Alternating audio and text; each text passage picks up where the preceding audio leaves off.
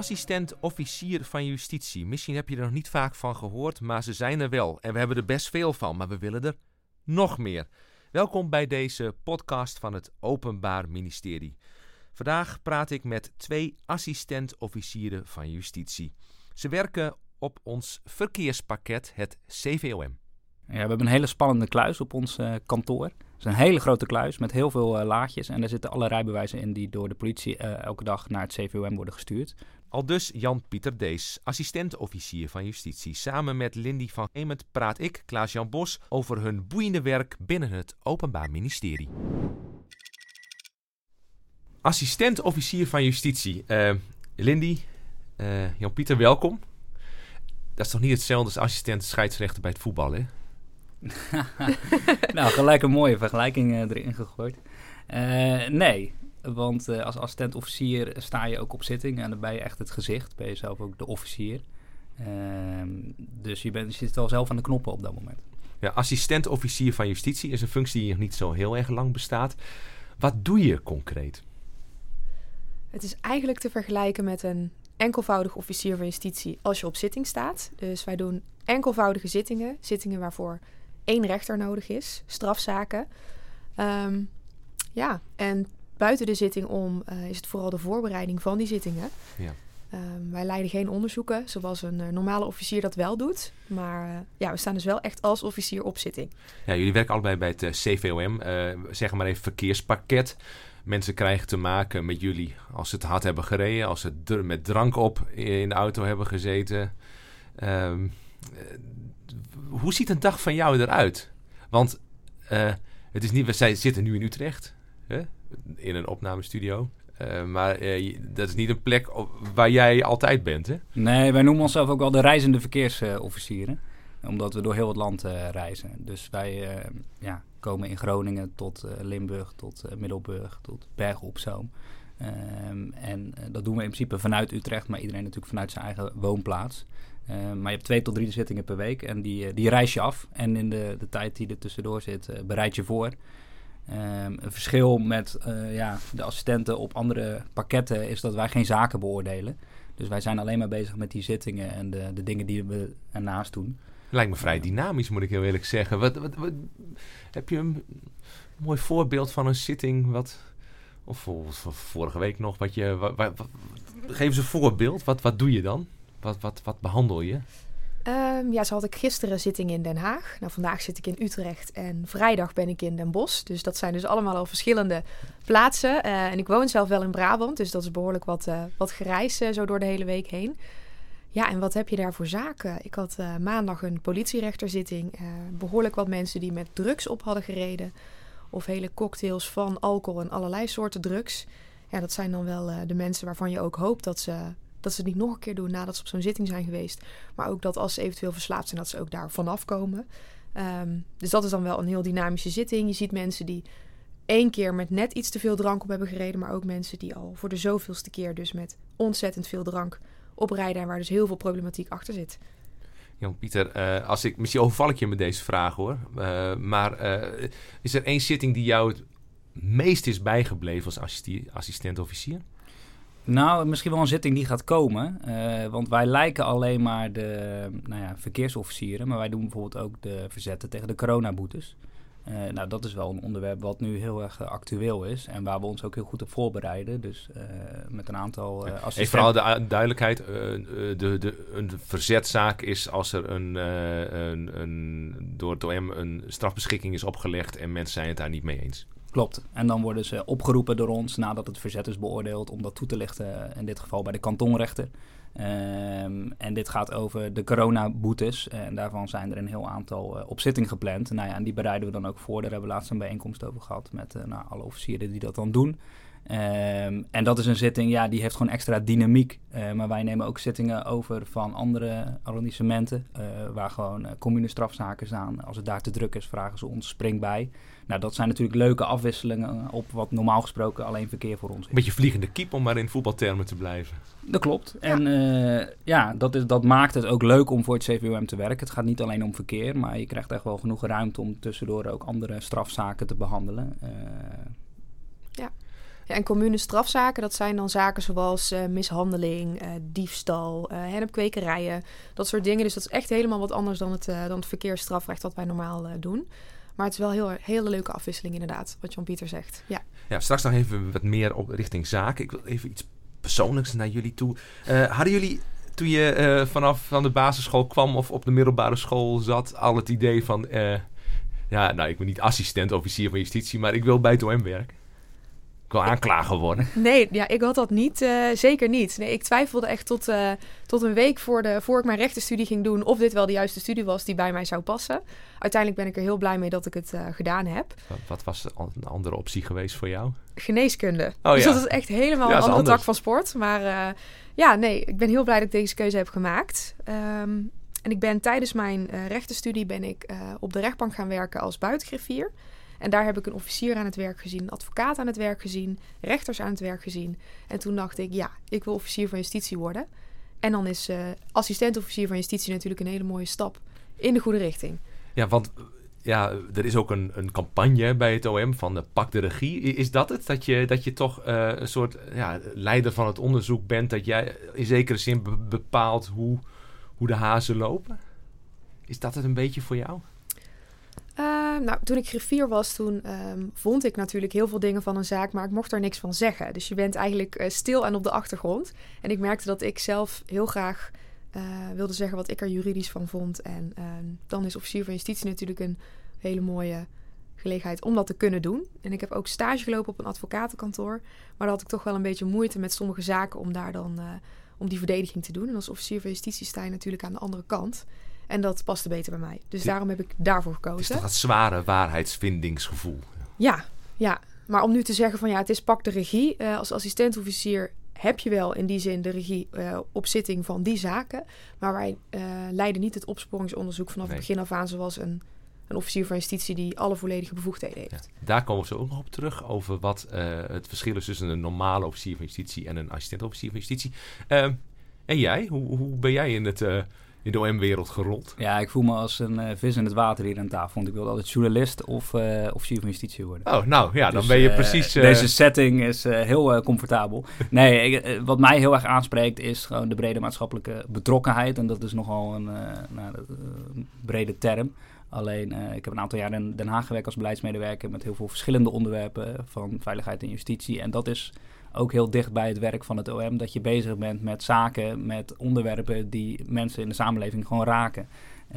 En waar iedereen een mening over heeft. Namelijk, is iets strafbaar gedrag en wat moet er voor sanctionering op volgen? Ja.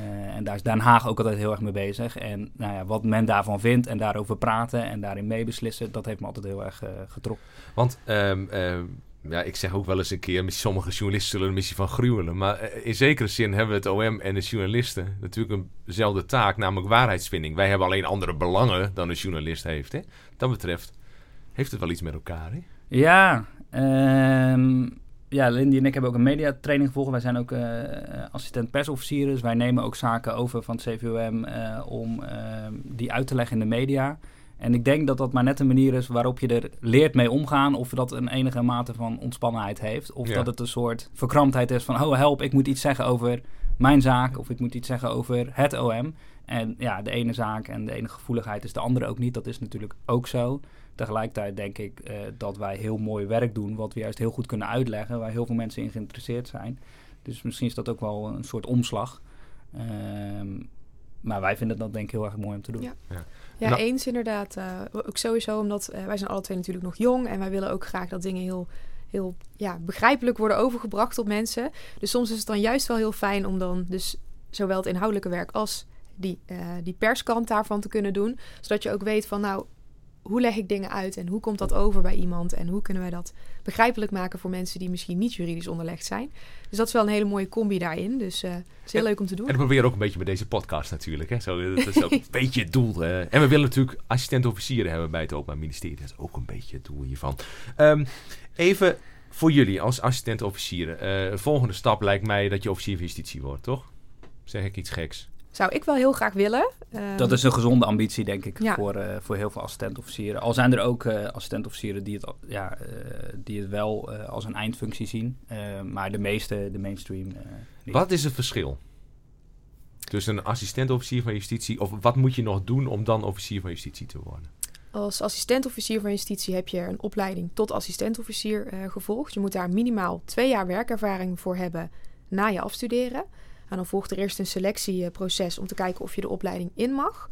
Dan heb je een aantal maanden fulltime opleiding. En dat wordt afgesloten met een proeven van bekwaamheid. En dat heet dan het zittingsvaardigheidsbewijs. Ja. Dus dat is eigenlijk een soort van rijbewijs, maar dan voor zittingen. Om dan even in de verkeerstermen te blijven. Dat is precies. Ja, want ook op rijbewijs gaan we het ook nog even hebben. Ja. En als officier van justitie moet momenteel, die richtlijnen en die eisen die veranderen nogal wel eens, 6 jaar werkervaring hebben. Waarvan ook 2 jaar buiten de rechterlijke macht of het Openbaar Ministerie. Dus dat moet dan bijvoorbeeld bij een advocatenkantoor, bij politie, een beleidsfunctie, dat soort dingen. En met die 6 jaar werkervaring volgt dan opnieuw weer een heel sollicitatieproces. En dan ga je de officier in opleiding doen. En die is geloof ik 1 jaar of 4. Dus die is ook wat langer dan de opleiding tot assistent-officier van justitie. En na die opleiding af te hebben gerond ben je volledig officier van justitie en bevoegd om onderzoeken te leiden. Om ook meervoudige kamerzaken te doen op zitting. Dus waar 3 rechters voor nodig zijn, de echte ernstigere misdrijven. Ja, en die bevoegdheid heb je als assistent-officier niet. Dat zijn echt alleen de enkelvoudige zittingen. Dus.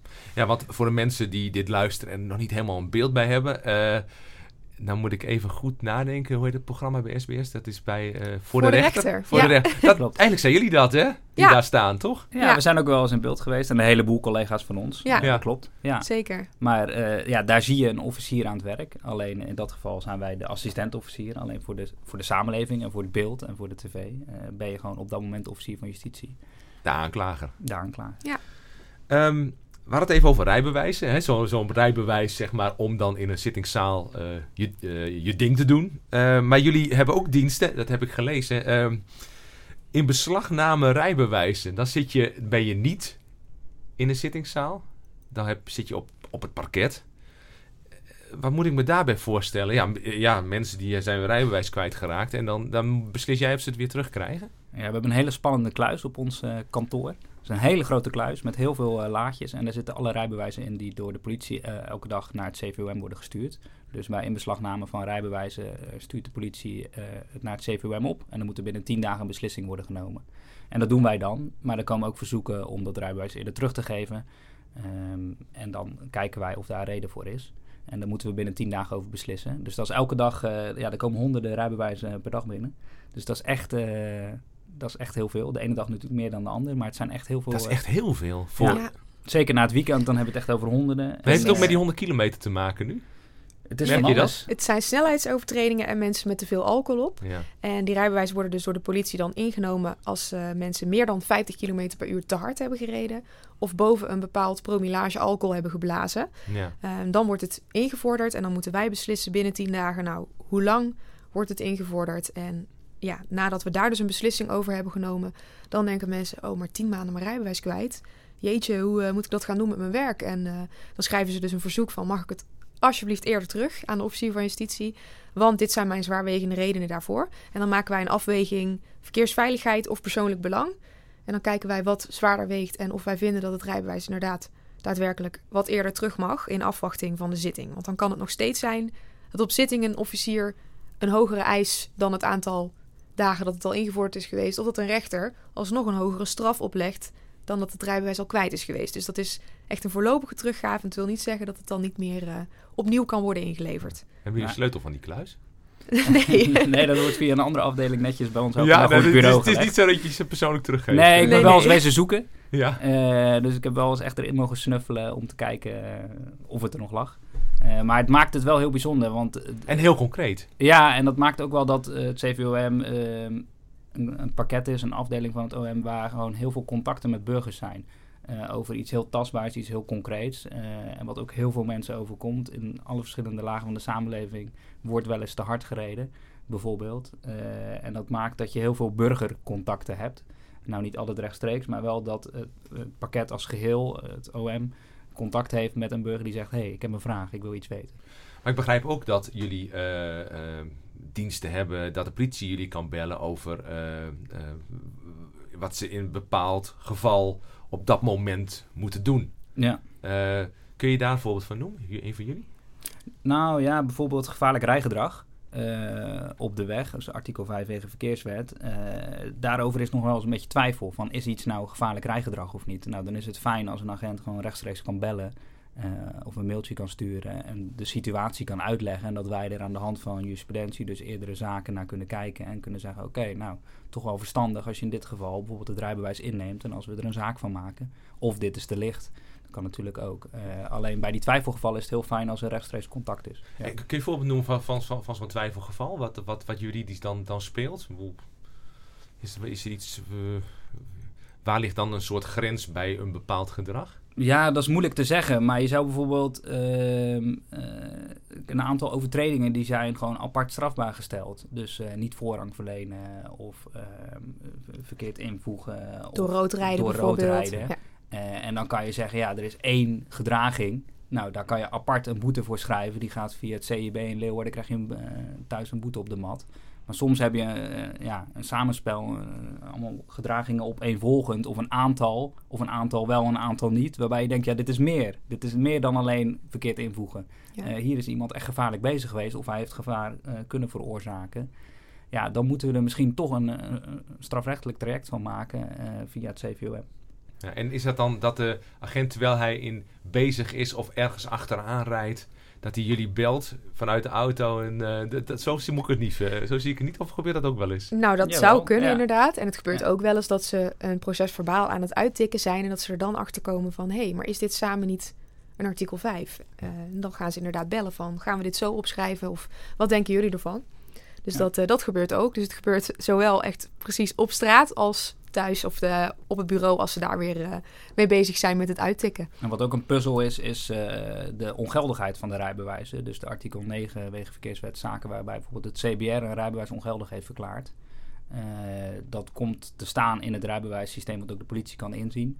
Maar soms is daar twijfel over of is er iets nog niet goed verwerkt. En dan zien ze iemand voor de zoveelste keer weer rijden, terwijl ze weten van, volgens mij is er iets met het rijbewijs van die meneer aan de hand. En wat als het CBR iets ongeldig verklaart, is dat die verlopen is of zo? Of hoe moet ik dat Nee, dan is het echt vanwege een bepaalde reden, bijvoorbeeld vanwege ongeschiktheid of het niet volgen van een cursus of een onderzoek, is het ongeldig verklaard. En dat heeft weer te maken met dat het CBR dat oplegt met bijvoorbeeld rijden onder invloed. Dus het is een hele duidelijke reden waarom iemand niet mag rijden. En de strafbedreiging is ook al hoog, 2 weken gevangenisstraf. Dus het gaat wel gelijk ook ergens over. En in dat soort gevallen neemt de politie ook wel contact op om met ons na te gaan van hoe zit het precies met het rijbewijs. Want dat is soms best een puzzel van wat is er precies door welke instantie opgelegd. Wat ook bij jullie zit, bij jullie op het verkeersparket, zullen we zeggen, zijn trajectcontroles. Ook op N-wegen, op regionale wegen, dus niet op snelwegen. Op wegen waar je 80 of 100 mag, of misschien 60, denk ik. 80 is 80 meest gebruikelijk. 80 is het meest gebruikelijk. Dat is vrij nieuw, hè? Klopt. Wat kun je daarover zeggen? Nou ja, dat is nu op 20 trajecten in Nederland wordt dat uitgerold. En dan wordt er dus trajectcontrole ingesteld op een N-weg. En de N-wegen, dat zijn wegen waar het eigenlijk gevaarlijker is door de weginrichting. Maar ook doordat er bijvoorbeeld harder gereden wordt dan gemiddeld. Daar zijn nu een aantal plekken met politie en overheden aangewezen waar echt gehandhaafd gaat worden. En daar komen wij dan ook langs als assistent-officieren om toelichting te geven. Hoe moet ik dat dan... of gewoon dat daar omroepen komen die graag daar iets over willen. Vorige week was ik bij de Zeelandbrug. En toen hebben we daar toegelicht waarom juist bij de Zeelandbrug het belangrijke is dat de trajectcontrole komt. Bijvoorbeeld, daar is geen vluchtstrook. En als er te hard wordt gereden, heb je gelijk een gevaarlijke situatie. Staat de brug gelijk dicht. Heeft iedereen daar last van in Zeeland. Dus dan ga je daarheen en dan ga je dat ter plekke uitleggen. En daar gaan mensen ook echt iets van merken nu. Ja. Welke wegen zijn er nog meer waar jullie extra aandacht voor hebben? Kun je dat? In alle provincies zijn er een aantal aangewezen. Dus in Limburg is er deze week weer 1 in werking gegaan. In Friesland een paar weken terug. Dat rolt zich langzaam uit nu. Ja, een paar weken terug inderdaad ook in Flevoland. Dus toen hadden we ook een radio-interview met Omroep Flevoland ook weer over waarom juist die weg. En waarom nu trajectcontroles op N-wegen, waarom geen flitspalen, wat is dan effectiever? En daar hebben wij dan als persofficieren wat uitleg over te geven. Ja. Leuke baan met jullie. Heel leuk. Ja, het is ook bij het CVOM echt een hele mooie plek om te starten. Dat moet ik ook wel zeggen. Het is een jong team en er zitten een aantal officieren boven als teamleider. Die sturen de boel aan. Maar daaronder zit een team van 40 assistent-officieren van zeg maar 27, 26 tot 35 jaar. Dus het is een heel dynamisch jong team. Iedereen wil wat, iedereen is jong en iedereen heeft ambitie. En je leert gewoon heel goed op zitting staan. Op een gegeven moment omdat je die zaak ook onder de knie hebt. Dat helpt je natuurlijk later als je officier wil worden. Hè? Zeker. Dan is die stap ook weer kleiner natuurlijk. Ja, want waar wij dus 2 à 3 zittingen per week doen, hebben ze dat op andere normale parketten hebben ze dat misschien maar 1 per 2 weken. Dus dat is echt heel erg verschillend. Qua vlieguren doe je die wel het meeste op bij CVOM. Dus dat is inderdaad echt voor je zittingservaring een super mooie plek ook om te starten. Dus wat zul je nog kwijt willen aan toekomstige assistent-officieren of mensen die geïnteresseerd zijn, die toch geen geneeskunde willen studeren, maar rechten willen gaan doen en uiteindelijk misschien dit wel? Nou, ik zou toch iets over de veelzijdigheid van het OM willen zeggen. In die zin, het einddoel officier van justitie, dat is voor sommigen heel duidelijk. Alleen daarbinnen is zoveel variëteit en zoveel mogelijk. Bijvoorbeeld OM traineeship, wat bij het CVOM start voor afgestudeerde juristen. Dat is een hele mooie plek om ook andere onderdelen van het OM te leren kennen. En zo geldt het ook voor assistent-officier. Dat kan je in heel veel verschillende terreinen en afdelingen doen. De afdeling interventies natuurlijk van de arrondissementspakketten. Maar er zijn ook assistent-officieren werkzaam op de afdeling onderzoek. Het is best wel breed hoe je uiteindelijk ingezet kan worden. Dus ik denk dat dat een hele mooie stap is binnen het OM. Als je het strafrecht beter wil leren kennen. Ja, het parket CVOM is dan wel een aangewezen plek om te starten. Zeker als je niet binnen het OM al werkzaam bent. Want parket CVOM wordt ook gezien als een opleidingsparket. Want daar is heel veel aandacht voor de opleiding van nieuwe mensen. Er starten ook per lichting van nieuwe assistent-officieren start eigenlijk altijd het overgrote deel bij parket CVOM. Omdat daar zoveel aandacht is voor de opleiding van mensen. En ook omdat het natuurlijk heel concreet is. Zeker. Het is een hele concrete materie. Ja, zeker. Dankjewel. Graag gedaan. Graag gedaan. Tot zover deze podcast. Meer podcasts luisteren? Check dan onze kanalen op Spotify of op Soundcloud. En volg het Openbaar Ministerie op social media. Dat kan via LinkedIn, Facebook, Instagram of Twitter. Dankjewel voor het luisteren en tot over een paar weken.